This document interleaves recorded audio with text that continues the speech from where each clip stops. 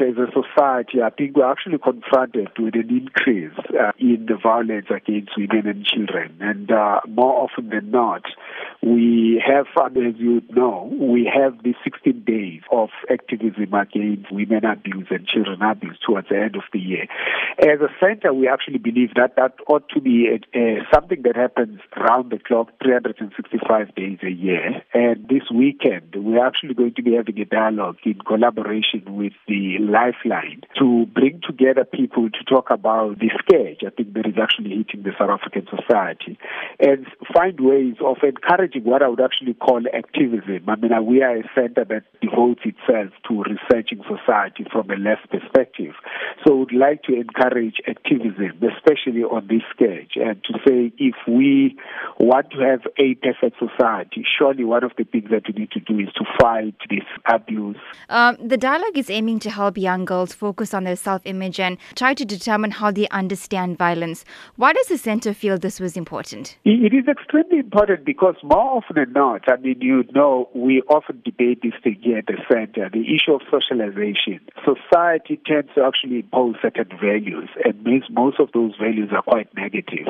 And what we are saying is that we should really be encouraging young people to identify instances of abuse and not tolerate it. In order to do that, you need to actually be in forums where people talk about these things, share experiences, identify the signs of those kinds of violence, so that we don't actually get the shock, as we have actually seen in the last few weeks, social media and on the TV and everywhere, where young girls are actually suffering at the hands of the young men. We shouldn't even be allowing, going forward, a situation where if you disagree or if a young child is naughty, you smack the child, because in so doing, you actually sow this sort of culture that if you disagree with somebody, the best option is to be violent against that person. As you mentioned, we are seeing increased incidents of violence on social media and on mainstream news media. How can we begin to address and talk about how women and children can protect themselves against the different types of abuse? The main thing is to actually come out publicly about it. Because more often than not, I think they are most vulnerable within the home. As I was saying earlier on, people are socialized into saying certain things that happen within those premises should remain within those premises.